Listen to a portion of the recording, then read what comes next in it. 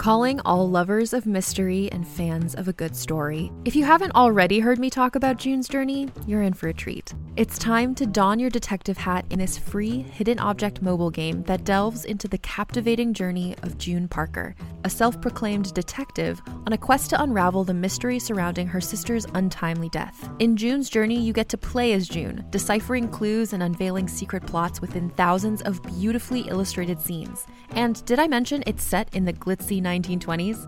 New chapters are added weekly, so you will never run out of new thrills to uncover, and you can also personalize and decorate your very own Orchid Island where the story takes place. How sharp are your detective skills? Find out when you download June's Journey on your Android or iOS device, or play online via Facebook Games. Your detective journey awaits.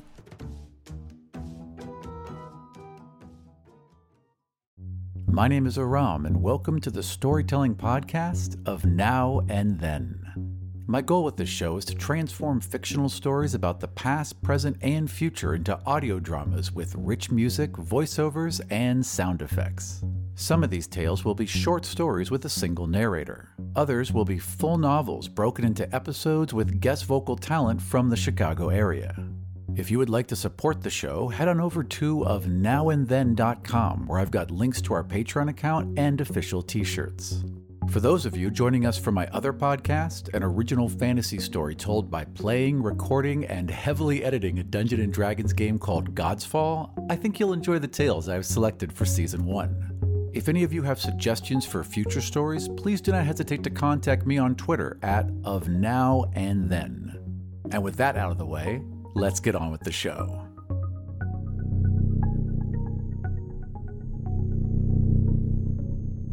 The Machine Stops by E.M. Forster. Published in 1909. Chapter 1. The Airship. Imagine, if you can, a small room, hexagonal in shape, like the cell of a bee. It is lighted neither by window nor by lamp, yet is filled with a soft radiance. There are no apertures for ventilation, yet the air is fresh. There are no musical instruments, and yet, at the moment that my meditation opens, this room is throbbing with melodious sounds.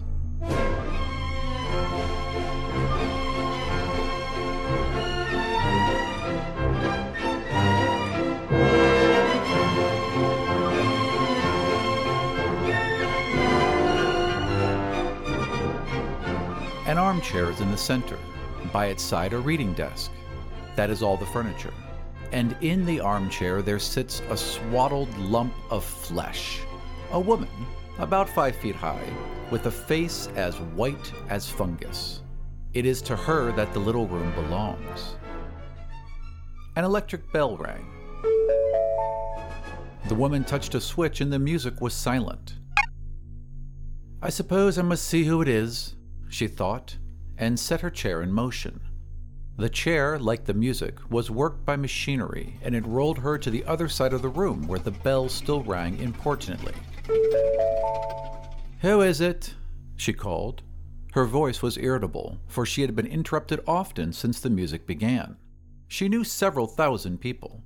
In certain directions, human intercourse had advanced enormously. But when she listened into the receiver, her white face wrinkled into smiles, and she said, "Very well, let us talk. I will isolate myself. I do not expect anything important will happen for the next 5 minutes, for I can give you fully 5 minutes, Kuno. Then I must deliver my lecture on music during the Australian period." She touched the isolation knob, so that no one else could speak to her. Then she touched the lighting apparatus, and the little room was plunged into darkness. "Be quick," she called, her irritation returning. "Be quick, Kuno. Here I am in the dark, wasting my time." But it was fully 15 seconds before the round plate that she held in her hands began to glow.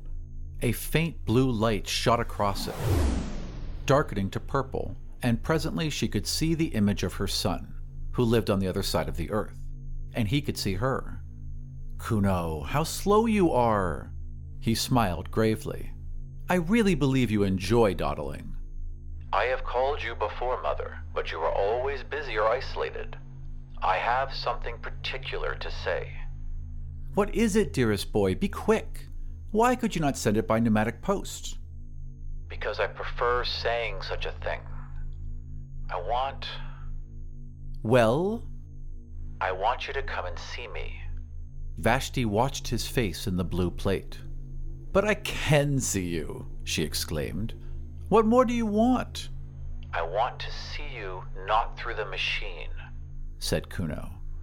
I want to speak to you, not through the wearisome machine. Oh, hush, said his mother, vaguely shocked. You mustn't say anything against the machine. Why not? One mustn't. You talk as if a god had made the machine, cried the other. I believe that you pray to it when you are unhappy. Men made it, do not forget that. Great men, but men. The machine is much, but it is not everything. I see something like you in this plate, but I do not see you. I hear something like you through this telephone, but I do not hear you. That is why I want you to come. Pay me a visit so that we can meet face to face and talk about the hopes that are in my mind. She replied that she could scarcely spare time for a visit. The airship barely takes 2 days to fly between me and you. I dislike airships. Why? I dislike seeing the horrible brown earth, and the sea, and the stars when it is dark. I get no ideas in an airship. I do not get them anywhere else. What kind of ideas can the air give you? He paused for an instant. Do you not know 4 big stars that form an oblong, and 3 stars close together in the middle of the oblong, and hanging from these stars 3 other stars? No, I do not. I dislike the stars. But did they give you an idea? How interesting. Tell me. I had an idea they were like a man. I do not understand. The 4 big stars are the man's shoulders and his knees. The 3 stars in the middle are like the belts that men once wore, and the 3 stars hanging are like a sword.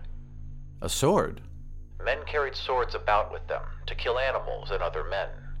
It does not strike me as a very good idea, but it is certainly original. When did it come to you first? In the airship. He broke off, and she fancied that he looked sad. She could not be sure, for the machine did not transmit nuances of expression. It only gave a general idea of people, an idea that was good enough for all practical purposes, Vashti thought. The imponderable bloom, declared by a discredited philosophy to be the actual essence of intercourse, was rightly ignored by the machine, just as the imponderable bloom of the grape was ignored by the manufacturers of artificial fruit. Something good enough had long since been accepted by our race. The truth is, he continued, that I want to see these stars again. They are curious stars. I want to see them not from the airship, but from the surface of the earth, as our ancestors did thousands of years ago. I want to visit the surface of the earth. She was shocked again. Mother, you must come, if only to explain to me what is the harm of visiting the surface of the earth. No harm, she replied, controlling herself, but no advantage. The surface of the earth is only dust and mud, no advantage. The surface of the earth is only dust and mud, no life remains on it, and you would need a respirator, or the cold of the outer air would kill you. One dies immediately in the outer air. I know. Of course I shall take all precautions. And besides... Well? She considered, and chose her words with care. Her son had a queer temper, and she wished to dissuade him from the expedition. It is contrary to the spirit of the age, she asserted. Do you mean by that contrary to the machine? In a sense, but... His image in the blue plate faded. Kuno! He had isolated himself. For a moment, Vashti felt lonely. Then she generated the light, and the sight of her room, flooded with radiance and studded with electric buttons, revived her. There were buttons and switches everywhere. Buttons to call for food, for music, for clothing. There was the hot bath button. by pressure of which a basin of imitation marble rose out of the floor filled to the brim with a warm, deodorized liquid. There was the cold bath button. There was the button that produced literature. And there were, of course, the buttons by which she communicated with her friends. The room, though it contained nothing, was in touch with all that she cared for in the world.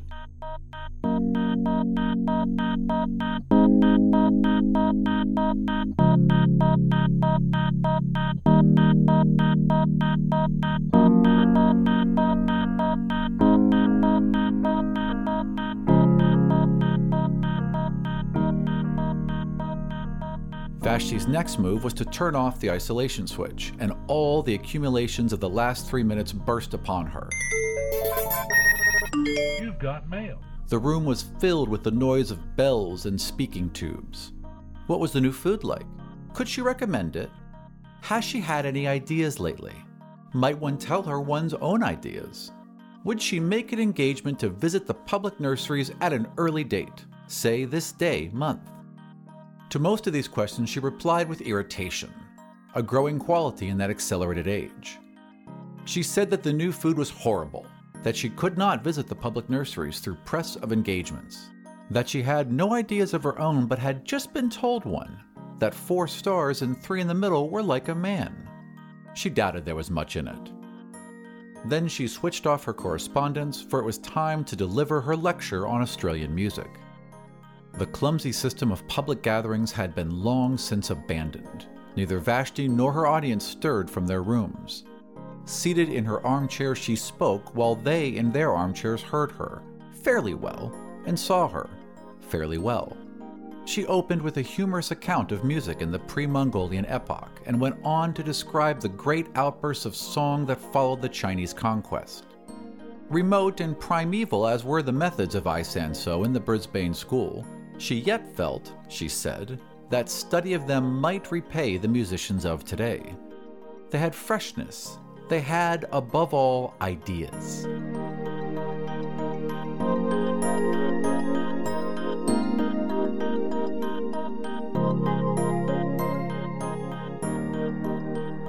Her lecture, which lasted 10 minutes, was well received, and at its conclusion she and many of her audience listened to a lecture on the sea.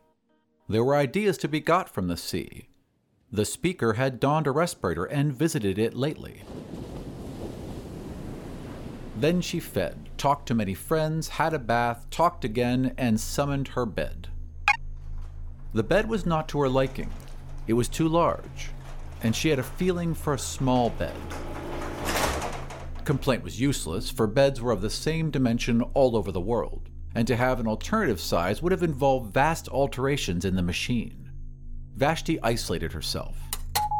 It was necessary, for neither day nor night existed under the ground, and reviewed all that had happened since she summoned the bed last. Ideas? Scarcely any. Events? Was Kuno's invitation an event? By her side on the little reading desk was a survival from the ages of litter. One book. This was the book of the machine.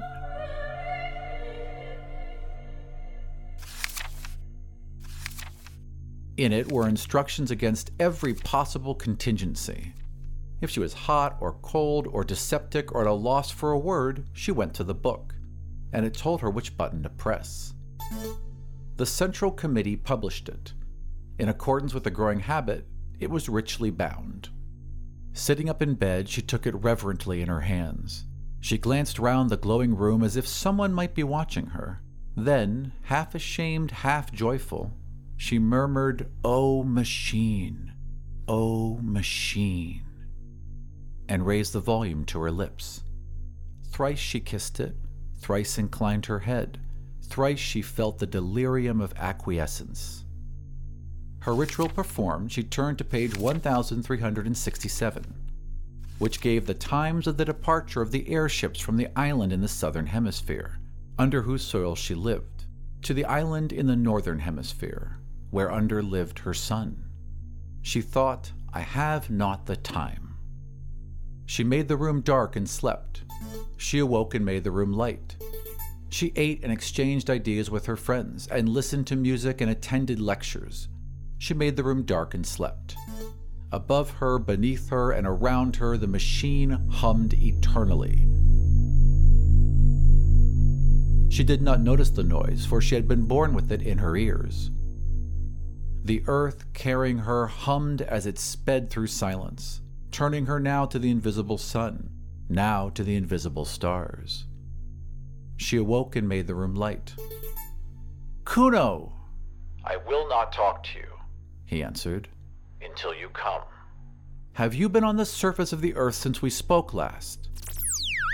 His image faded. Again she consulted the book. She became very nervous and lay back in her chair palpitating. Think of her as without teeth or hair. Presently she directed the chair to the wall and pressed an unfamiliar button.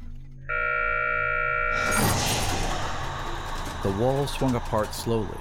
Through the opening, she saw a tunnel that curved slightly so that its goal was not visible. Should she go to see her son, here was the beginning of her journey. Of course, she knew about the communication system. There was nothing mysterious in it. She would summon a car and it would fly with her down the tunnel until it reached the lift that communicated with the airship station. The system had been in service for many, many years, long before the universal establishment of the machine. And of course, she had studied the civilization that had immediately preceded her own. The civilization that had mistaken the functions of the system and had used it for bringing people to things, instead of for bringing things to people. Those funny old days where men went for change of air instead of changing the air in their rooms. And yet, she was frightened of the tunnel. She had not seen it since her last child was born. It curved, but not quite as she remembered. It was brilliant, but not quite as brilliant as a lecturer had suggested. Vashti was seized with the terrors of direct experience. She shrank back into the room, and the wall closed up again. As a podcast network, our first priority has always been audio and the stories we're able to share with you. But we also sell merch, and organizing that was made both possible and easy with Shopify. Shopify is the global commerce platform that helps you sell and grow at every stage of your business, from the launch your online shop stage all the way to the did we just hit 1 million orders stage. Whether you're selling scented soap or offering outdoor outfits, Shopify helps you sell everywhere. They have an all-in-one e-commerce platform and in-person POS system, so wherever and whatever you're selling, Shopify's got you covered. With the internet's best converting checkout, 36% better on average compared to other leading commerce platforms, Shopify helps you turn browsers into buyers. Shopify has allowed us to share something tangible with the podcast community we've built here, selling our beanies, sweatshirts, and mugs to fans of our shows without taking up too much time from all the other work we do to bring you even more great content. And it's not just us. Shopify powers 10% of all e-commerce in the US. Shopify is also the global force behind Allbirds, Rothy's, and Brooklinen, and millions of other entrepreneurs of every size across 175 countries. Because businesses that grow with Shopify. Sign up for a $1 per month trial period at shopify.com/realm, all lowercase. Go to shopify.com/REALM now to grow your business, no matter what stage you're in. Shopify.com/realm.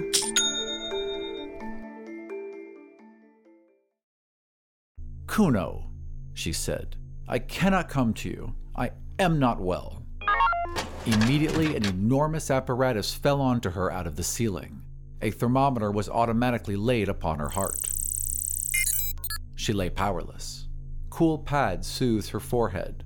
Kuno had telegraphed to her doctor, so the human passion still blundered up and down in the machine. Vashti drank the medicine that the doctor projected into her mouth, and the machinery retired into the ceiling. The voice of Kuno was heard asking how she felt. "Better." Then with irritation, "But why do you not come see me instead?" "Because I cannot leave this place. "Why?" Because at any moment, something tremendous may happen." "Have you been on the surface of the earth yet?" "Not yet." "Then what is it?" "I will not tell you through the machine." She resumed her life, but she thought of Kuno as a baby. His birth, his removal to the public nurseries, her own visit to him there, his visits to her, visits which stopped when the machine had assigned him a room on the other side of the earth. Parents, duties of, said the Book of the Machine, cease at the moment of birth. P422327483. True, but there was something special about Kuno. Indeed, there had been something special about all her children. And, after all, she must brave the journey if he desired it. And something tremendous might happen. What did that mean? The nonsense of a youthful man, no doubt, but she must go. Again, she pressed the unfamiliar button. Again, the wall swung back, and she saw the tunnel that curves out of sight. Clasping the book, she rose, tottered onto the platform, and summoned the car. Her room closed behind her. The journey to the Northern Hemisphere had begun.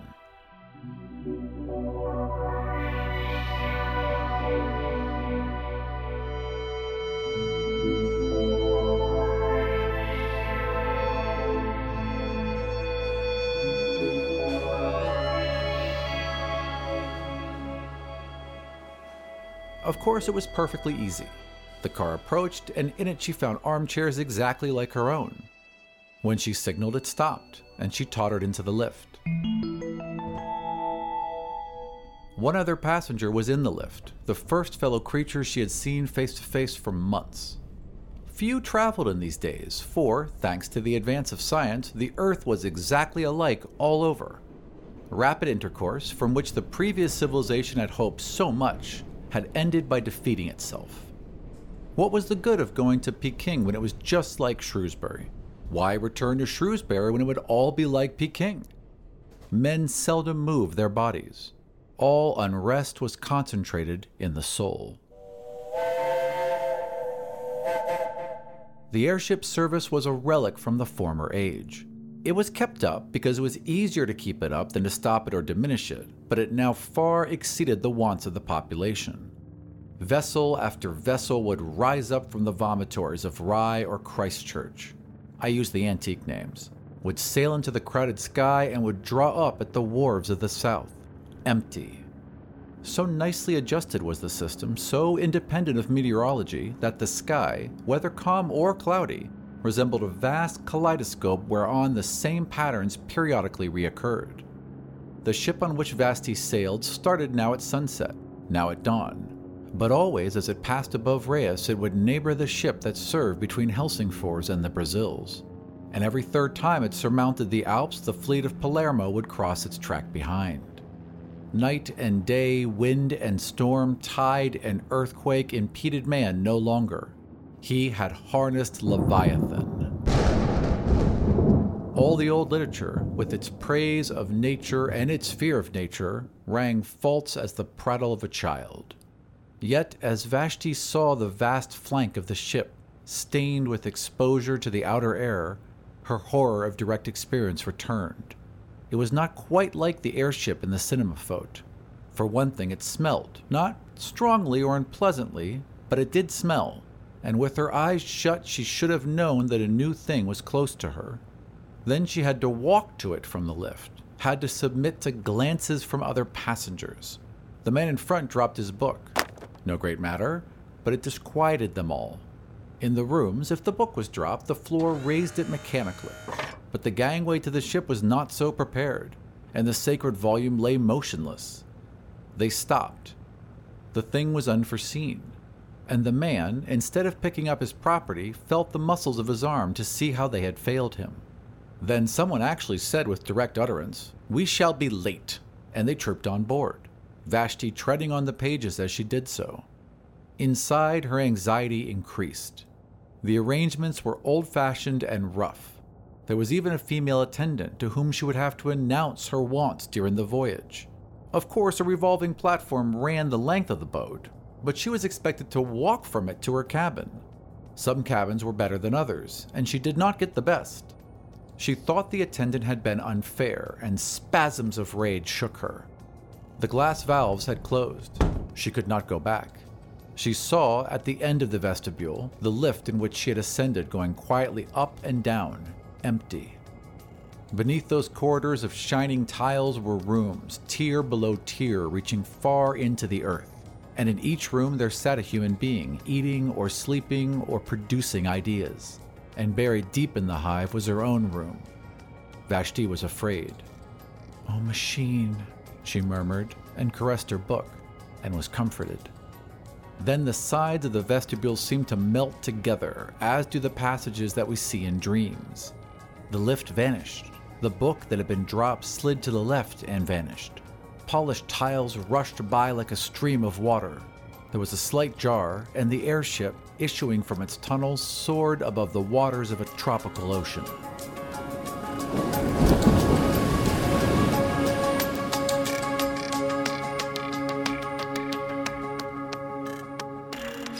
It was night. For a moment she saw the coast of Sumatra edged by the phosphorescence of waves and crowned by lighthouses still sending forth their disregarded beams. These also vanished, and only the stars distracted her. They were not motionless, but swayed to and fro above her head, thronging out of one skylight into another, as if the universe and not the airship was careening. And, as often happens on clear nights, they seemed now to be in perspective, now in a plane, now piled tier beyond tier into the infinite heavens, now concealing infinity, a roof limiting forever the visions of men. In either case, they seemed intolerable. "Are we to travel in the dark?" called the passengers angrily, and the attendant, who had been careless, generated the light and pulled down the blinds of pliable metal. When the airships had been built, the desire to look direct at things still lingered in the world, hence the extraordinary number of skylights and windows, and the proportionate discomfort to those who were civilized and refined. Even in Vashti's cabin, one star peeped through a flaw in the blind, and after a few hours' uneasy slumber, she was disturbed by an unfamiliar glow, which was the dawn.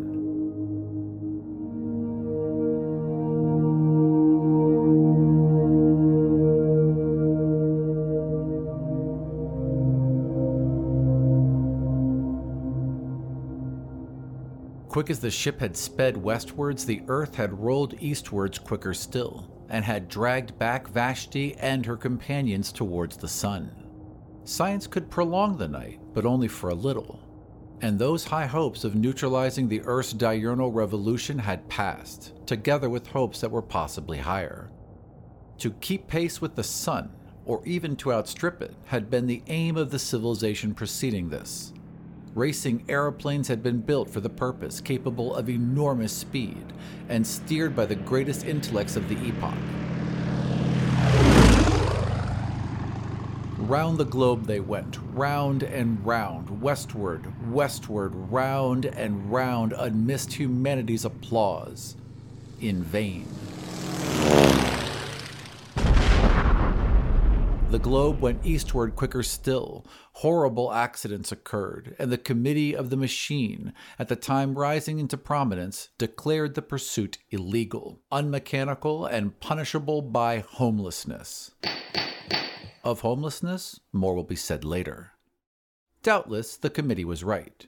Yet the attempt to defeat the sun aroused the last common interest that our race experienced about the heavenly bodies, or indeed about anything. It was the last time that men were compacted by thinking of a power outside the world. The sun had conquered, yet it was the end of his spiritual dominion. Dawn, midday, twilight, the zodiacal path touched neither men's lives nor their hearts, and science retreated into the ground to concentrate herself upon problems that she was certain of solving. So when Vashti found her cabin invaded by a rosy finger of light, she was annoyed and tried to adjust the blind. But the blind flew up altogether, and she saw through the skylight small pink clouds swaying against a background of blue. And as the sun crept higher, its radiance entered direct, brimming down the wall like a golden sea. It rose and fell with the airship's motion, just as waves rise and fall, but it advanced steadily as a tide advances. Unless she was careful, it would strike her face. A spasm of horror shook her, and she rang for the attendant. The attendant too was horrified, but she could do nothing. It was not her place to mend the blind.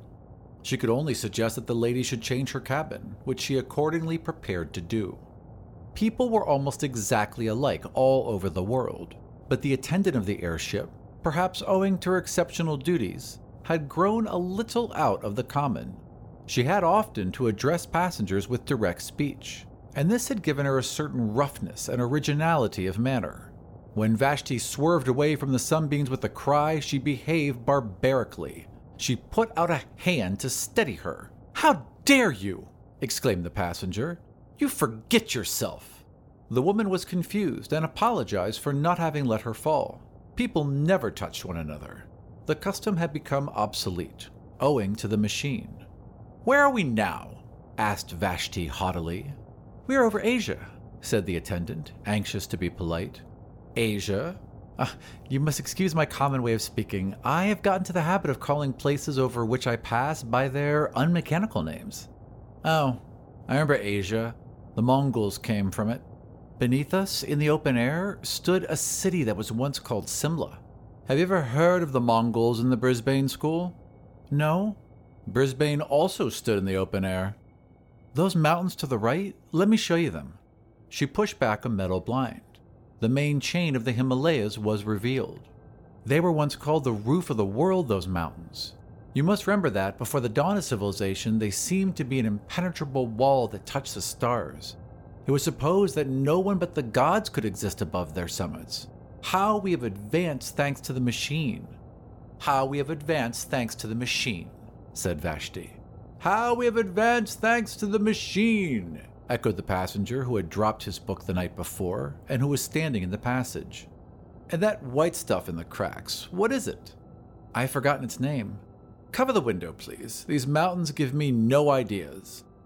The northern aspect of the Himalayas was in deep shadow. On the Indian slope, the sun had just prevailed. The forests had been destroyed during the literature epoch for the purpose of making newspaper pulp, but the snows were awakening to their morning glory, and the clouds still hung on the breast of Kinchenjunga. In the plain were seen the ruins of cities, with diminished rivers creeping by their walls, and by the sides of these were sometimes the signs of vomitories marking the cities of today. Over the whole prospect, airships rushed, crossing the inner crossing with incredible aplomb, and rising nonchalantly when they desired to escape the perturbations of the lower atmosphere, and to traverse to the roof of the world. "We have indeed advanced, thanks to the machine," repeated the attendant, and hid the Himalayas behind a metal blind.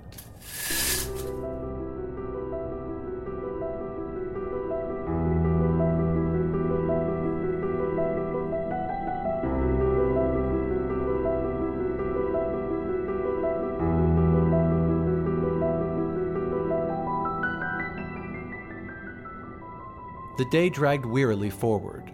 The passengers sat each in his cabin, avoiding one another with an almost physical repulsion and longing to be once more under the surface of the earth. There were 8 or 10 of them, mostly young males, sent out from the public nurseries to inhabit the rooms of those who had died in various parts of the earth. The man who had dropped his book was on the homeward journey. He had been sent to Sumatra for the purpose of propagating the race. Vashti alone was traveling by her private will. At midday, she took a second glance at the earth. The airship was crossing another range of mountains, but she could see little, owing to clouds. Masses of black rock hovered below her and merged indistinctly into gray. Their shapes were fantastic. One of them resembled a prostrate man. "No ideas here," murmured Vashti, and hid the Caucasus behind a metal blind. In the evening, she looked again. They were crossing a golden sea in which lay many small islands in one peninsula. She repeated, "No ideas here," and hid Greece behind a metal blind.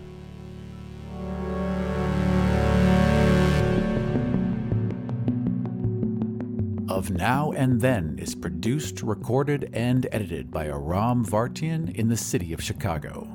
Special thanks to BattleBards for their unparalleled catalog of sound effects. Check them out at battlebards.com. For updates about this show and future episodes, follow me on Twitter at @OfNowAndThen. If you would like to support the show, there are links to our Patreon and official t-shirts at ofnowandthen.com. Thank you for joining us. We'll see you next week for more stories from Of Now and Then.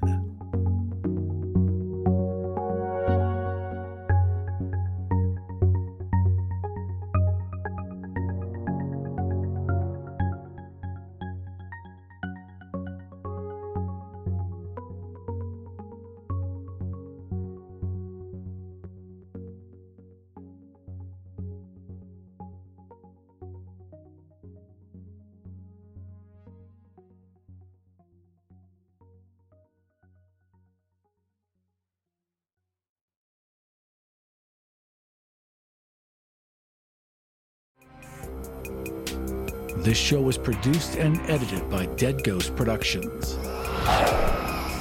Find out more about us and all the shows we make at deadghostpro.com.